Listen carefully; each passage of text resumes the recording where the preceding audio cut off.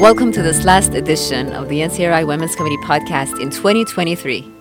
December 22nd marks the birthday of Yalda Aghafazli, a young, resistant woman who lost her life during the protests in 2022. She's called by her fellow compatriots the convict who did not express remorse. In this episode, we'll examine Yalda's fate and continue with an overview of the struggle of Iranian women and girls.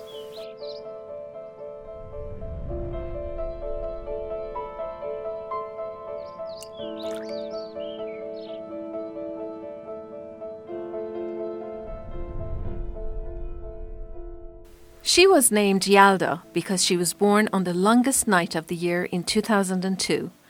In Iranian culture, the winter solstice is referred to as Yalda, symbolizing the triumph of light over darkness and celebrated accordingly. Yalda Aghafazli was a defiant young woman striving for freedoms withheld by the theocratic regime.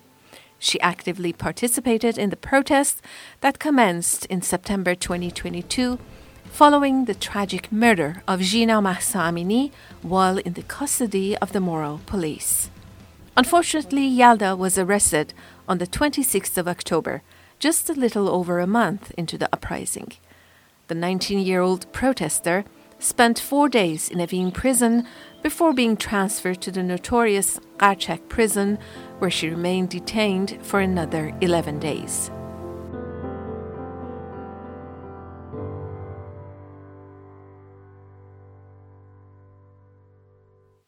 In a call from Qarchak prison, she mentioned that one couldn't fathom the extent of the beatings she endured in prison to coerce confessions against her will.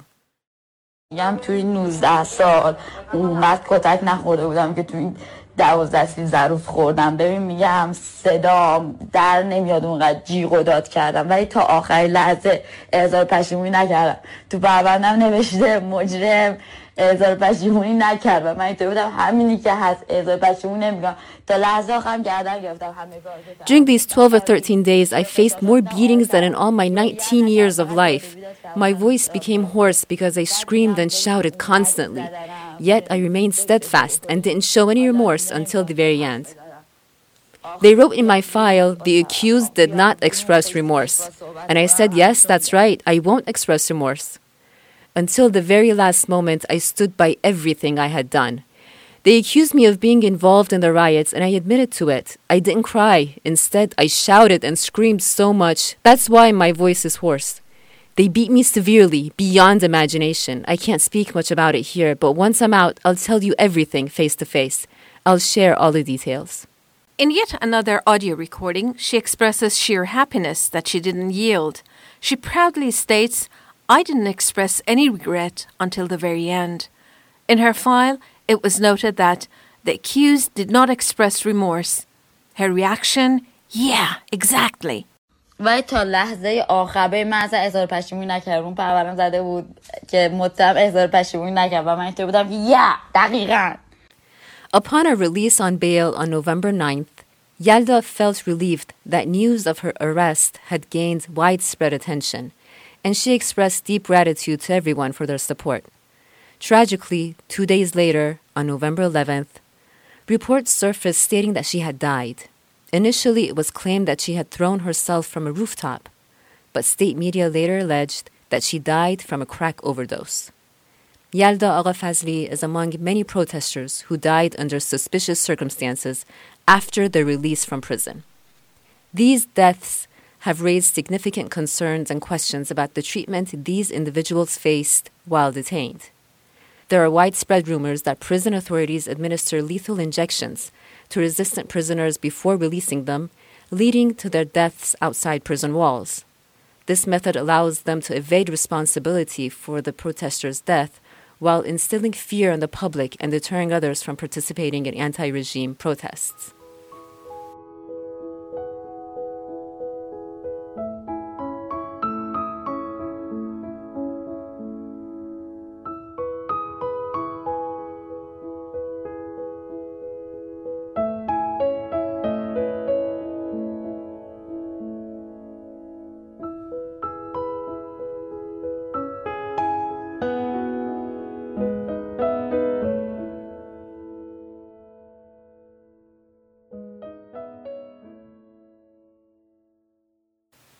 Let's listen to another recorded call from Yalda Aghafazli that sheds light on the circumstances of the arrest of many protesters, especially young women, by the regime's ruthless security forces. من یهو افتادن دنبالم منو اصلا چیز کرده و نشون کرده بودن چون من هنگ نمیتونستم بگیرم و من تنها میرفتم دیگه بعد دمون دانشگاه هست تو چیز انقلاب یهو شب بود موتوریه اینجوری دادن گفتن اون شب و لکه رو بگیرید و فست کن تمام اونایی که گرفته بودن رو ول کردن. They suddenly started chasing me like they had it out for me because they couldn't catch me before. I usually went out solo, and that night near the university on Engelab Avenue, this guy on a motorcycle yelled, "Get that kid!" He zoomed right at me on his bike, spraying pepper spray right straight into my eyes. I tried to block it with my hands, but he grabbed my hands and tied them up tight with these wristbands.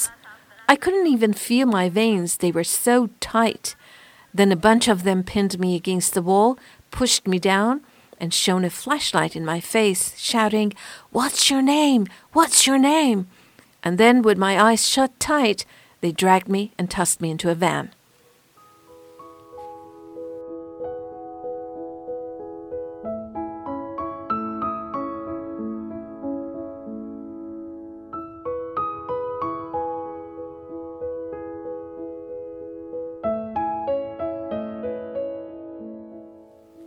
We hope to have given you a feeling of what it's like for a young woman to get caught by security forces in Iran and what they go through in the jails. Additional information was published this month by Amnesty International that documented the Iranian regime's systematic use of sexual violence against dissenters and protesters. The organization interviewed 45 survivors of the nationwide protests, including 26 men, 12 women, and 7 children who fell victim to rape, gang rape, and various forms of sexual violence.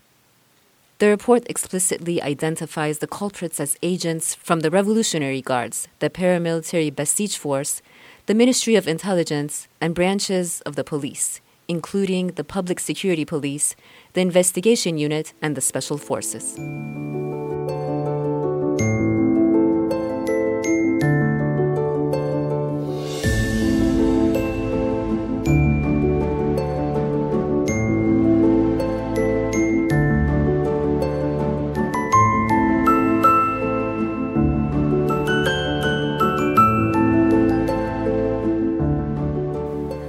Thanks to advanced communications in the 21st century, the bravery and courage of Iranian women during the 2022 Iran uprising became visible worldwide.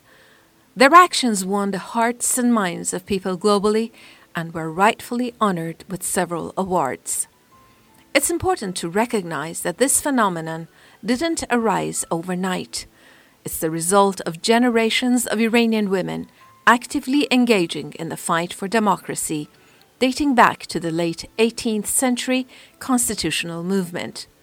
Notably, they've played a significant role in opposing the mullah's regime for over 4 decades. In the 1980s, thousands of teenage girls, young women, and even pregnant women were tragically massacred for bravely standing up against the regime, ultimately leaving an indelible mark on Iran's history.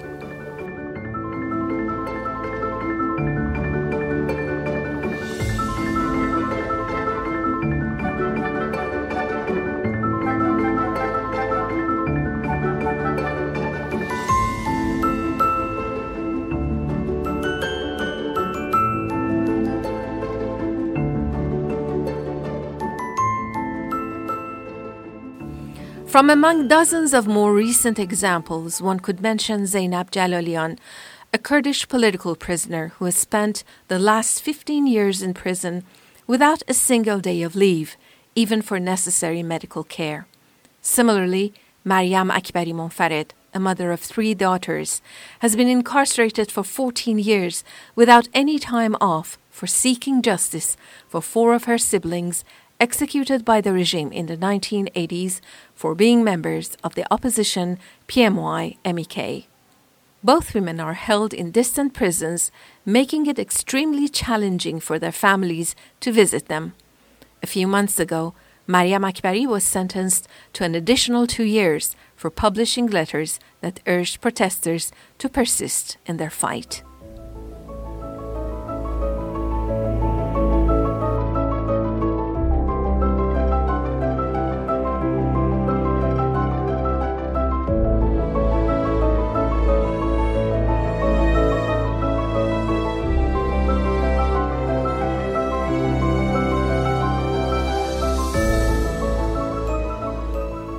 As we embrace this holiday season, let's take a moment to honor the courageous women and girls in Iran who risked their lives battling a ruthless theocratic regime that is hostile not just to women, but to all of humanity.